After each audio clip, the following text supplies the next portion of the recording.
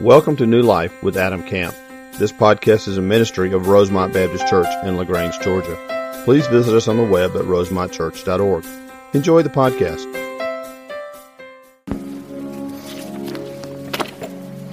Let me pray for us. Father, may your name be glorified in all the earth.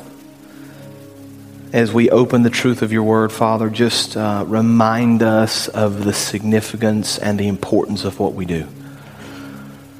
We stand on the shoulders, Father, of believers that have come before us for centuries, Lord, that have studied this exact word. It is absolute truth. It is foundational. Lord, it's the rock upon which we build our lives in Jesus Christ. And so I just pray right now that we would just kind of get the full importance and significance of what we do, Lord, as we study your word. Give us the ability to see and to hear and to understand, Father. Challenge us in our walk and in our faith. And Lord, I pray that as we do that, you would receive honor and glory. And I pray we would again be transformed a little at a time, more and more into the image of your Son, Jesus Christ. It's in his precious name that we pray. Amen. Take your Bibles and open to James chapter 4. James chapter 4. And as you're finding James chapter 4, let me just encourage you again with what Randy said earlier in the service about our little prayer cards we gave you this morning. I'm very excited about this. I think this is a great way to move forward with Easter. And I'm just going to encourage you, you need to have this thing filled out. I've already got, Amy and I were talking yesterday, we've got 4 or 5 couples that we're going to go ahead and write in and begin to pray about today and ask these people to be part of our Easter services. I'm going to encourage you to do that as well. Never, ever underestimate the power of a personal invite. And then we'll talk more about this next week, but we're going to do something kind of cool with our sermon Easter and then the following weeks that will hopefully draw some of these people back in, maybe some skeptics, people that have not been a part of church in the past. And we want to do everything we can to reach those people. Okay, so you be in prayer that God would do an amazing work at Easter, really in every church in our county. But we're going to pray specifically that we would invite people here that God calls us to minister to and to reach. And we're going to pray He does great things. Okay, James chapter 4. We're continuing our study this morning in our series we've entitled Faith in Action. We say it every week. I want to say it again. God calls us to action in our faith. Not passive. It's not enough just to sit and soak. It's not enough just to hear and think about. James uses the word doer oftentimes. We're to be a doer and not a hearer only. We're going to see that word again this morning. But James is extremely practical. And so I challenged you last week with some questions, some things that you could ask yourself. Some things you can do to kind of compare your walk with the walk that we're called to live in Scripture. And one of the questions I asked you last week was, what's one way specifically that you've lived out your faith this last week? I think that's a good question to ask. What's something you've done in your life? What could you point to last week where you said, this is something I did in which I lived out my faith for others to see? Right, now, there's certainly the private time of prayer and study, and of course that's important and really foundational to who we are in our walk with Christ. But there has to be a time where we go out into the world and kind of live out our faith. Maybe that's in front of your family, your spouse, a coworker. You're going to have a great opportunity to do that with Easter and inviting people. That's a great way over the next several weeks you can live out your faith by asking these people, encouraging these people, praying for these people, however the Lord leads you. But we need to be active in our faith. And so last week, James really challenged us in our walk with the Lord. And he kind of gave us the 2 different ideas. And he reminded us very clearly, and this was kind of difficult for us to see, but it reminded us we can't be friends with God and friends with the world. And we talked about that tightrope that so many people try to walk, and we kind of try to find the middle ground. And James is real clear in Scripture last week. We need to submit to the Lord, resist the devil, and the Bible tells us that he will flee from us. Now, he's going to continue this morning to challenge us. He's going to continue to give us very clear ways in which we can live out our faith. And so we're going to begin this morning in James chapter 4, verse 11. We're going to study basically the last part of chapter 4. So James chapter 4, we have it on the screens. You can follow along as well in your Bible beginning in verse 11. Do not speak evil against one another, brothers. The one who speaks against a brother or judges his brother speaks evil against the law and judges the law. But if you judge the law, here's that word again, you are not a doer of the law, but a judge. Verse 12, there is only one lawgiver and judge, He who is able to save and destroy. But who are you to judge your neighbor? Now I want to go ahead and tell you up front, these last few verses in the 4th chapter of the book of James are difficult. They're just kind of hard to get our mind around because the Bible's going to teach one thing, the world is going to scream something else, and we're going to be challenged to kind of figure out how we're going to live. But I want you to kind of hear this truth and understand this truth because James is going to give us some real clear things we ought to be doing in our lives to be active. Here's the first one he gives us. It's right out of Scripture. Verse 1. Or point number 1, right out of verse 11. Don't speak evil against one another. Very clear. The one thing I love about James as we study through James is it doesn't take me a long time to kind of figure out his main point. He's real clear. He doesn't beat around the bush. He's not confusing in what he says. He doesn't mince words. It's just real clear. Don't speak evil against one another. Now, what does it mean to speak evil? Well, there are a lot of different things we could say. A lot of different phrases could explain this. We could say that speaking evil means using rude comments. That would be speaking evil against somebody. Or gossiping against someone. Or speaking in anger, or speaking in bitterness, or there are a lot of different ways we could talk about speaking evil. The word we might use in our society today is slander. We shouldn't slander another person. Basically, if you're saying something mean, or angry, or bitter against another person, you are speaking evil against that person. The word and the idea is the same. You may remember in the Old Testament when the people of Israel were in captivity in Egypt and they were brought out of Egypt into the wilderness with Moses. You may remember the story. They wandered for 40 years. And there came a point, even though they'd been brought out of captivity, they were no longer slaves, they were free. There came a point where they kind of grumbled. And they were upset with the Lord, and they were upset with Moses. And the Bible literally says in Numbers 21:5, the people spoke against God and Moses. It's the same idea that James uses. They're speaking evil against the Lord. They're slandering the Lord. They're making rude comments. And James says to us, there's no place as a believer to speak poorly about somebody else. But now here's what we do. We would all agree with that in public. I'm not going to stand here and publicly speak poorly against you. But I'll get home and I'll call my friend and I'll talk about you behind your back, won't I? Or I'll text somebody and, can you believe they did this? Or I guess the kind of sly Christian way is I'll bring it up in Sunday school class as a prayer request. Now we may think we're kind of being cool and coy, but the Lord knows our hearts. And then James kind of challenges us right here. When you speak evil against somebody, pull up verse 11 again. When you speak evil against somebody, a brother, you're speaking evil against, look at the middle part of verse 11. You're speaking evil against the law and you're judging the law. Now that's an interesting idea. Because James is going to use the word law here and judging, and we're going to get the last part of verse 11 here in a second. That's an important idea for us. But James says when you speak evil against someone, is as if you're kind of speaking against the law. And we think, what does the law have to do with speaking evil against somebody? Well, just remember, James speaks on a couple of different occasions in his letter about the Old Testament law. And we know that when Christ came and lived on earth, he summed up the law in kind of 2 commands. The first is to love the Lord your God with all your heart, soul, mind, and strength, right? That's the first command. But the second is like it to what? Do you remember? Love your neighbor as yourself. And so when James says, listen, when you speak evil against the brother, you're speaking evil against the law. You're basically taking what Christ commanded, how Christ commanded us to live, how Christ commanded us to kind of live out the law. You're taking that law and you're speaking evil against it. You're kind of sinning against what the Lord told you to do because Christ would have us love and be kind. And when you speak evil, you're not doing it. Now I want you to notice where James goes with this because this is where some confusion comes in for believers. Look at verse 12 if you would. There's only one lawgiver and judge, he who is able to save and destroy. But who are you to judge your neighbor? Now keep that verse up just for a second, because that, kind of the last part of verse 12, is kind of the cry of our society today, isn't it? They would say something like this: well, who are you to judge me? I mean, who are you to make a determination about what's best in my life? And so we hear words like intolerance, right?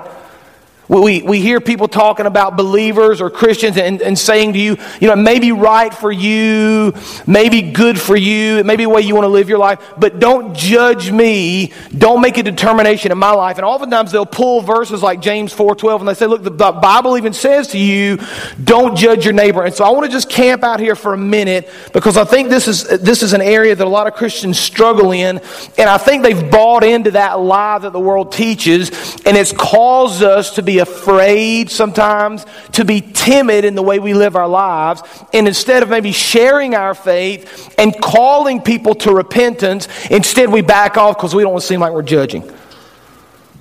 And so let's understand first of all what James is actually talking about, and then let's apply that to our lives. At verse 12, he's very clear. There's only one lawgiver and judge, and that's the Lord. The Scripture is very clear. There's only one ultimate lawgiver and one judge. The Lord gave the law in the Old Testament. He's the judge of the law. And he describes him, kind of in the middle part of verse 12, he who is able to save and destroy, right? So that's important for us, that middle line right there. He's speaking of the Lord as the lawgiver.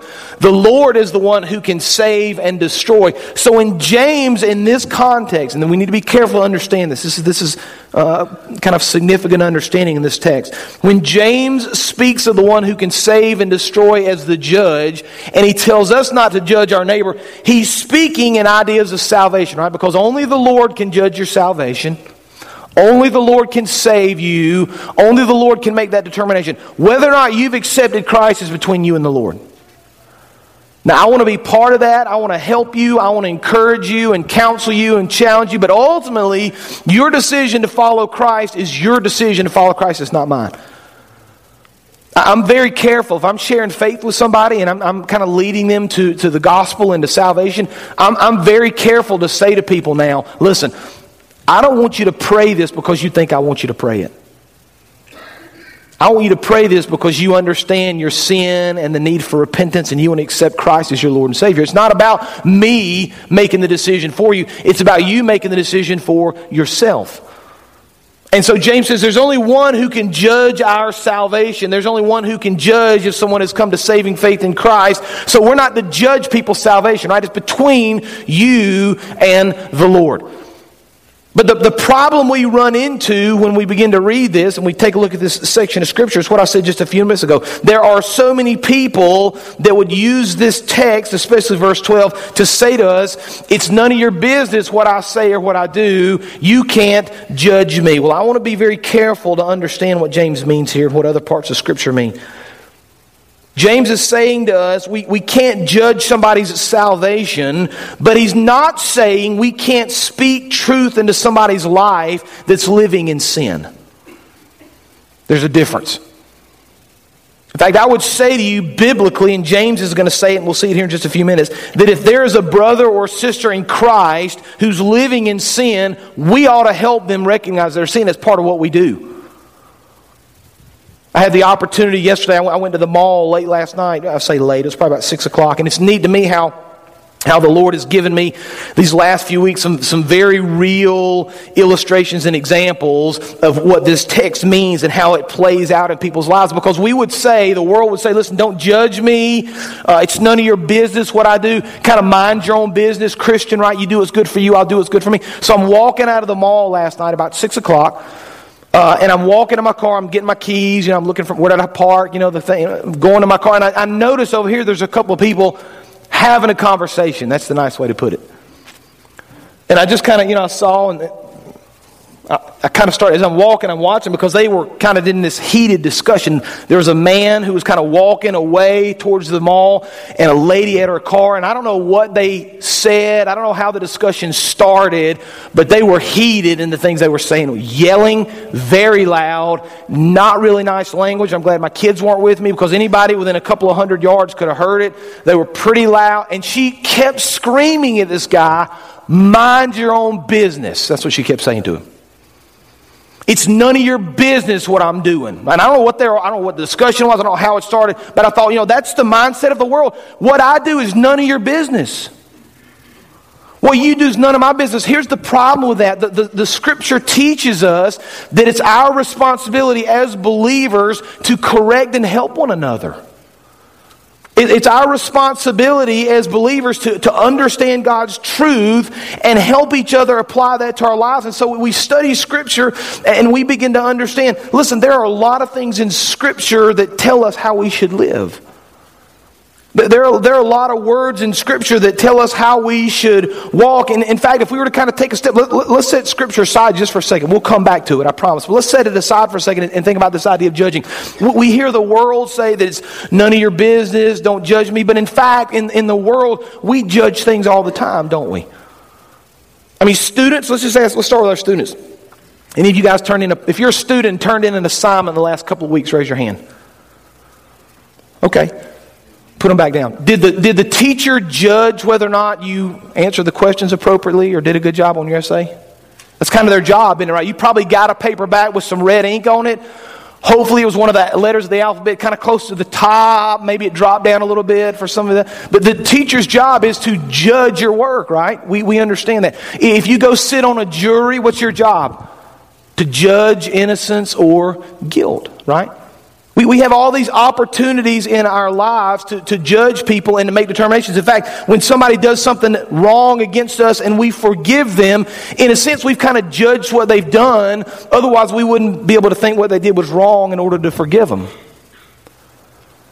And so what we see is the Bible is filled, as we kind of think about what James teaches and we think about what the New Testament says, that the Bible is filled with certain parameters and guide for our life that are used to judge our conduct. You understand that? Paul's teachings, the Ten Commandments, all through the New Testament. In fact, if you got your Bibles, I don't have it on the screen, but I want you to notice James chapter 5, verses 19 and 20. I'm going to read it to you if you don't.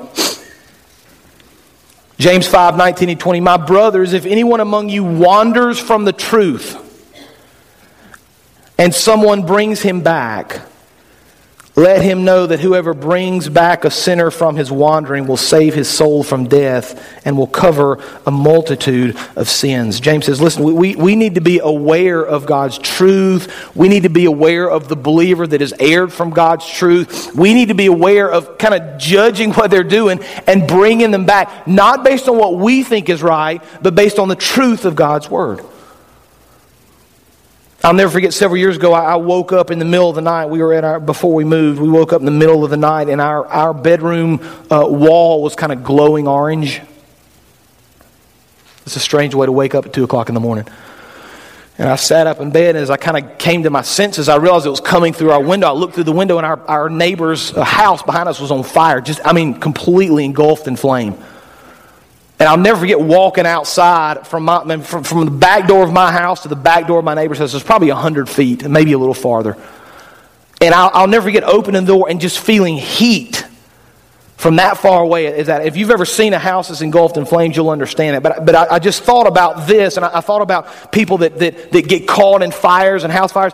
And I thought, if the people there were out, they weren't at home, no danger, everybody was safe, nobody got hurt. But I thought, if you woke up in the middle of the night and your neighbor's house was on fire and you knew they were home asleep, what would you do? You'd probably go do anything you could to get them out, wouldn't you?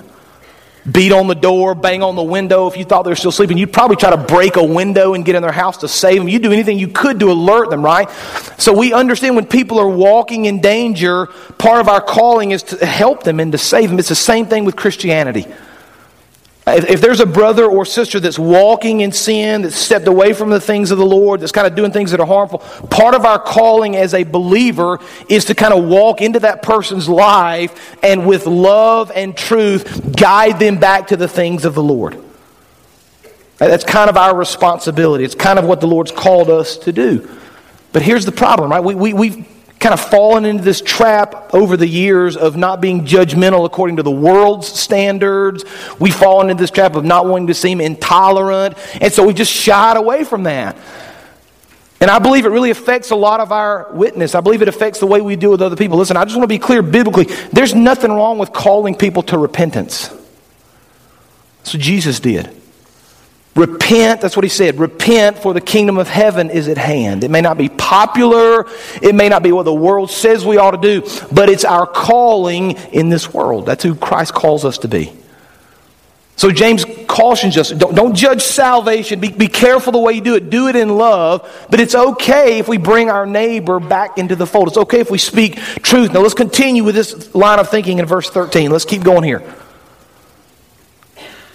Is it 10:30? 10:29. Perfect. I had a long time. Let's keep going. Verse 13. 25? That clock is way wrong in the back. That's okay, good. I got 5 whole minutes. James 4:13. Here we go. Come now, you who say, today or tomorrow we will go into such and such a town and spend a year there and trade and make a profit.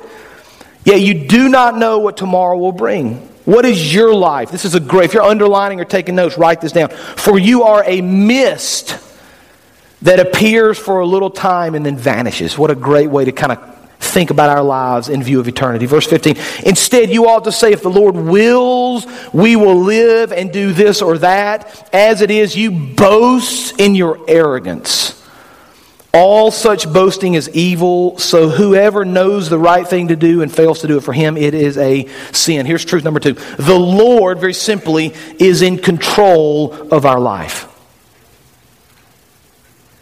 Now I love how James begins verse 13. Pull verse 13 up if you would for me, please. Come now. Right? Like, seriously. Like, come on, you're being silly if you say today or tomorrow we're going to do these things, right? Because you don't really have any idea what you're going to do tomorrow. Why? Because the Lord's in control. James is basically kind of in a kind way saying we are foolish if we believe we're going to make plans outside of the will of the Lord. I'm reminded of Proverbs chapter 16, verse 9. The heart of man plans his ways, but the Lord establishes his steps. James says, you think you know, but you're really just kind of fooling yourself. Because James says, listen, here's who you are in comparison to eternity. Bring verse 14 up again.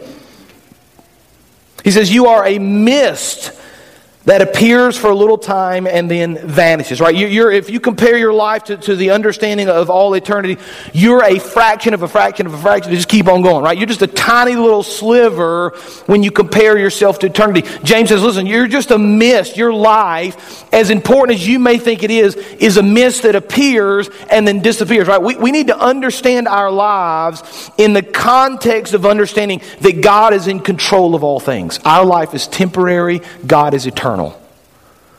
We think we make decisions. God really controls all things. And so James kind of cautions us there in verse 16. Pull that up if you would. You're really being arrogant and you're boasting when you speak like that. Because here's what we do, right? We look at our lives and we look at the things we've accomplished and maybe our jobs and the things we've done and our families and some sort of things that we've won in the past. Whatever you fill in the blank of your accomplishments and your accolades over the years. And it's easy for us to become prideful, isn't it? Like, wow, I'm pretty good at this. You know, I made a lot of money or I've been real successful. And James says, listen, you need to be careful. You're boasting and you're arrogant. And such boasting is what? Evil. Why? Because you're kind of taking away the sovereignty of the Lord, right? God's not really in control, I am. That's what you're saying. You know, I look at this church, and I look at what God has done at this church in almost 50 years now. We're kind of coming up on 50 years. And it'd be easy for us to boast about things we've done here, wouldn't it? Things we've accomplished. I mean, you think about all the people that have come to know Christ over the years and the buildings we've built and the money we've raised and the mission trips we've taken, all the things that we've done. It'd be very easy for us to boast and brag. But here's the truth. We need to be very careful when we look at what God's done here. Everything that happens here is because the Lord willed it to. You understand that? I mean, I hope I live a long time and can be your pastor for a long time. But if I die tomorrow, guess what? God's still in control. He'll bring somebody else to stand right here and to preach the word just like I have, just like Preacher Max did for the last 50 years. Why? Because he's God. We're very foolish when we boast about what we've done and what we've accomplished, because God says, listen, it's in my hands. I've got a plan. I'm going to do great things, but I'm in control. So here's what we do. We kind of take one of two approaches or kind of two thoughts. One of the thoughts is, well, I'm just not going to do anything. I mean, if the Lord's in control, right, I'll just kind of sit around and wait on Him to answer, and I'll wait on Him to do, and that's not the answer either. And the other side of the coin sometimes is, well, I'm just going to do everything outside of the will of the Lord. I'm going to plan it, figure it out, and God can figure out what He wants to do. I'm going to do what I want to do. Neither is correct. And so I want to give you here, just for a few minutes, I want to give you what I think are just 4 very simple steps to including and speaking with and involving the Lord in your plans, right? Because think about it like a tension. Right, the Lord is in control and guiding and directing, but He still calls us to pray and to plan and to make wise choices. There's this tension here. And so the idea is we plan and we prepare as we're praying and seeking the will of the Lord. You understand that? So 4 very, very quick things. These are going to sound obvious to some, but let me just be very clear here. It's not necessarily what we know, but more about what we do. Because all of you guys are going to know these 4 things. I'm not going to give you any earth-shattering news you haven't heard. The question is not, do you know it? The question is, are you doing it? Are you a hearer only, or are you a doer? So as we make plans and move forward with our future, 4 steps to plan while trusting the Lord. Number 1, begin the process in prayer. Sounds simple, sounds obvious. How many are doing it? We make difficult decisions, and we start with a sheet of paper and we draw the line down the middle of the paper. You ever done this? Pros and cons. And we start listing out the pros, we list out the cons. And a lot of times we'll make a decision based on which one's got more, which side is better than the other, which side resonates in my heart more. And that's not a bad way to make decisions, but that should come in the process of praying. Lord, what do you want me to do? Aside from the pros and the cons, what's your will for my life, Lord? How do you want to work through this? How do you want to guide me in this process? So we always begin with prayer. Number 2, seek the guidance of God's Word. So sometimes we'll pray. Maybe we'll spend a few minutes praying about a decision. But when's the last time we kind of looked through God's Word to see if the Lord would speak to us through His Word about a decision we're making? Now you say, well, how is God going to, in His Word, tell me whether or not I'm supposed to take this job or not? Well, God's not going to give you specific answers to your personal life story, but what God is going to do is give you biblical principles by which you make decisions. And so all the things you need to know and the principles you need to understand are found in God's Word, and as you begin to apply those to your life, guess what? The Lord's going to speak to you. The Lord's going to guide you. The Lord's going to direct you. 3rd, seek the guidance of godly counselors. I think this is one sometimes we often miss, especially if we're a little bit younger. Maybe we fail to go and ask questions of people that are wiser than us. Maybe we don't surround ourselves with godly people. Let me just say this. This is an interesting kind of discussion in modern church. You know, should we segment based on age? Should we have this group of people that are this age? And I think there's some value in that, but I think one of the problems is you get a group of certain age, let's say 20-somethings together, and they surround themselves by 20-somethings, and that's a great place to be, and we want to surround ourselves with people that love us. But what about the 60-somethings that have been the 20-somethings and have had children that are the 20-somethings and have a lot of wisdom to speak life into the 20-somethings age, right? Sometimes we segregate ourselves based on our age, and we miss the wisdom of godly counselors. Sometimes we miss the wisdom of the man or the woman that's kind of been there, done that. And so I would just encourage you as you make decisions, as you're praying, as you're studying God's Word, seek out godly people that you trust that can speak truth into your life. And then 4thly, finally, proceed in the fear and the wisdom of the Lord. Right? Even as you begin to make that decision, even as you begin to move forward, you're still trusting the Lord, you're still seeking the Lord, you're still praying, you're still seeking godly wisdom, you're still reading your Bible, you're still trusting Him in all things. Right? Because God is in control, God is going to use you, but you still need to plan, you still need to make decisions. You do those things together. Lord, I'm going to make this decision about my life as I pray, as I study your word, as I seek godly counsel, as I trust you more. Right? There's this tension we keep. Now, we need to finish up verse 17, the last verse, and maybe the most difficult. And I said these are some difficult things to look at this morning. Verse 17, James 4:17. Whoever knows the right thing to do and fails to do it, for him it is a sin. So truth number 3, just right out of the scripture, if you know the right thing to do and don't do it, it's a sin. If you know the right thing to do and don't do it, it's a sin. Now, here's what I mean by this. I want to be very clear. We're pretty good as mature believers of knowing what we should not do.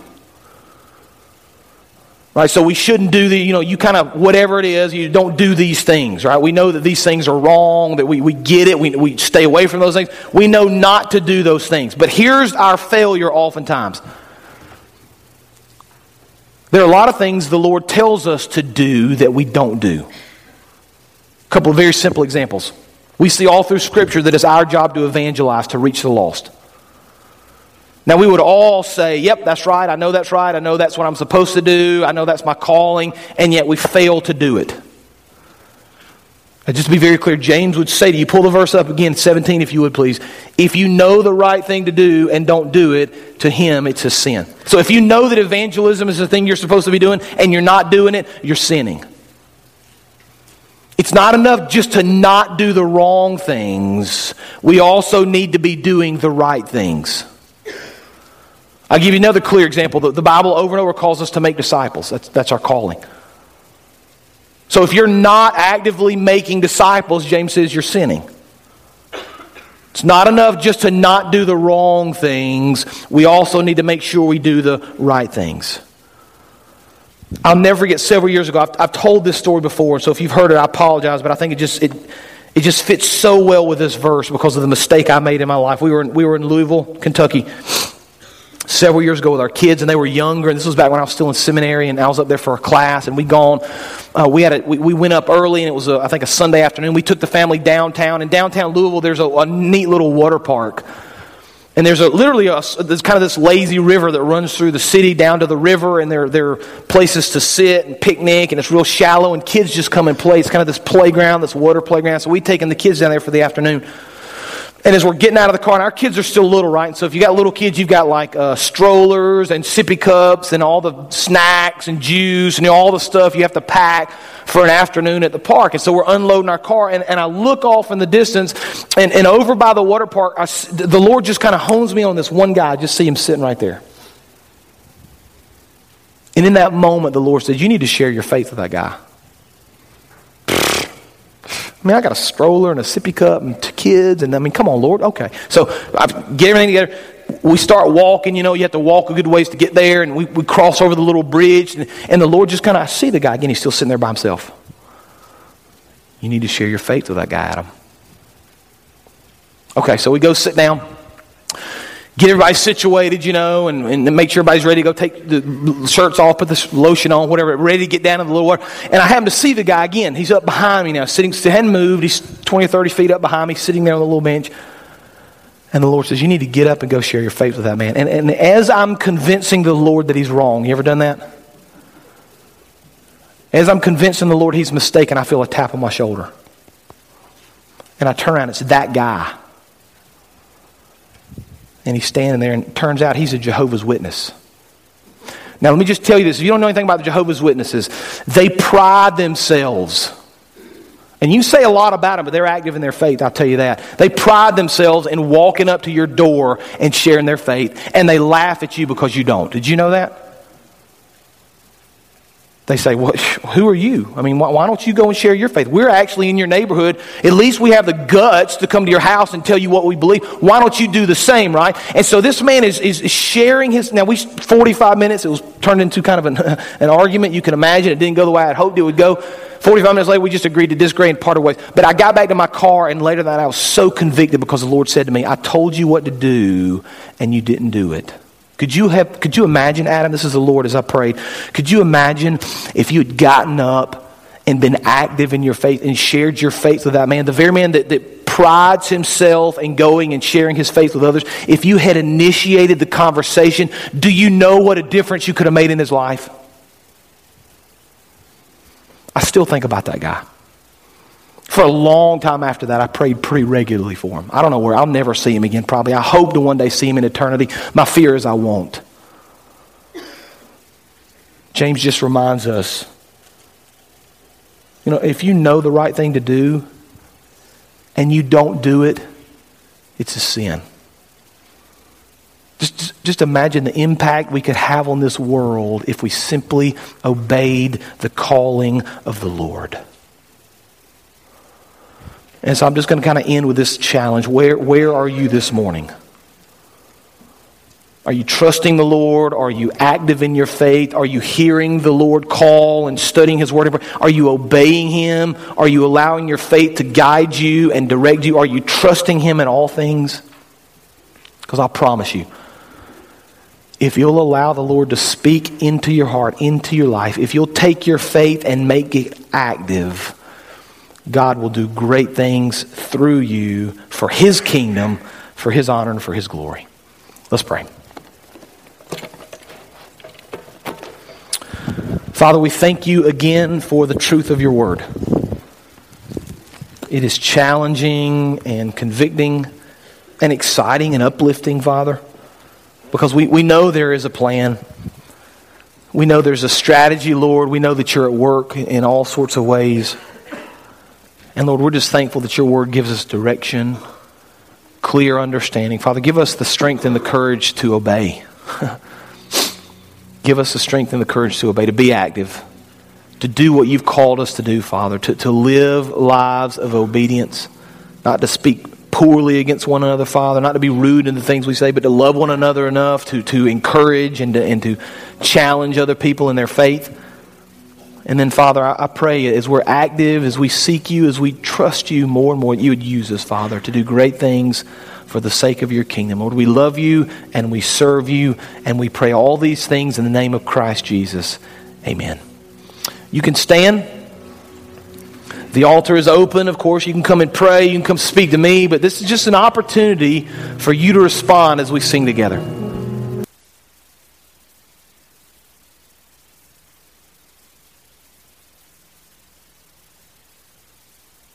Thank you for joining today's sermon. We would love to hear how today's message blessed you. Use the Contact Us link on our website at rosemontchurch.org. God bless.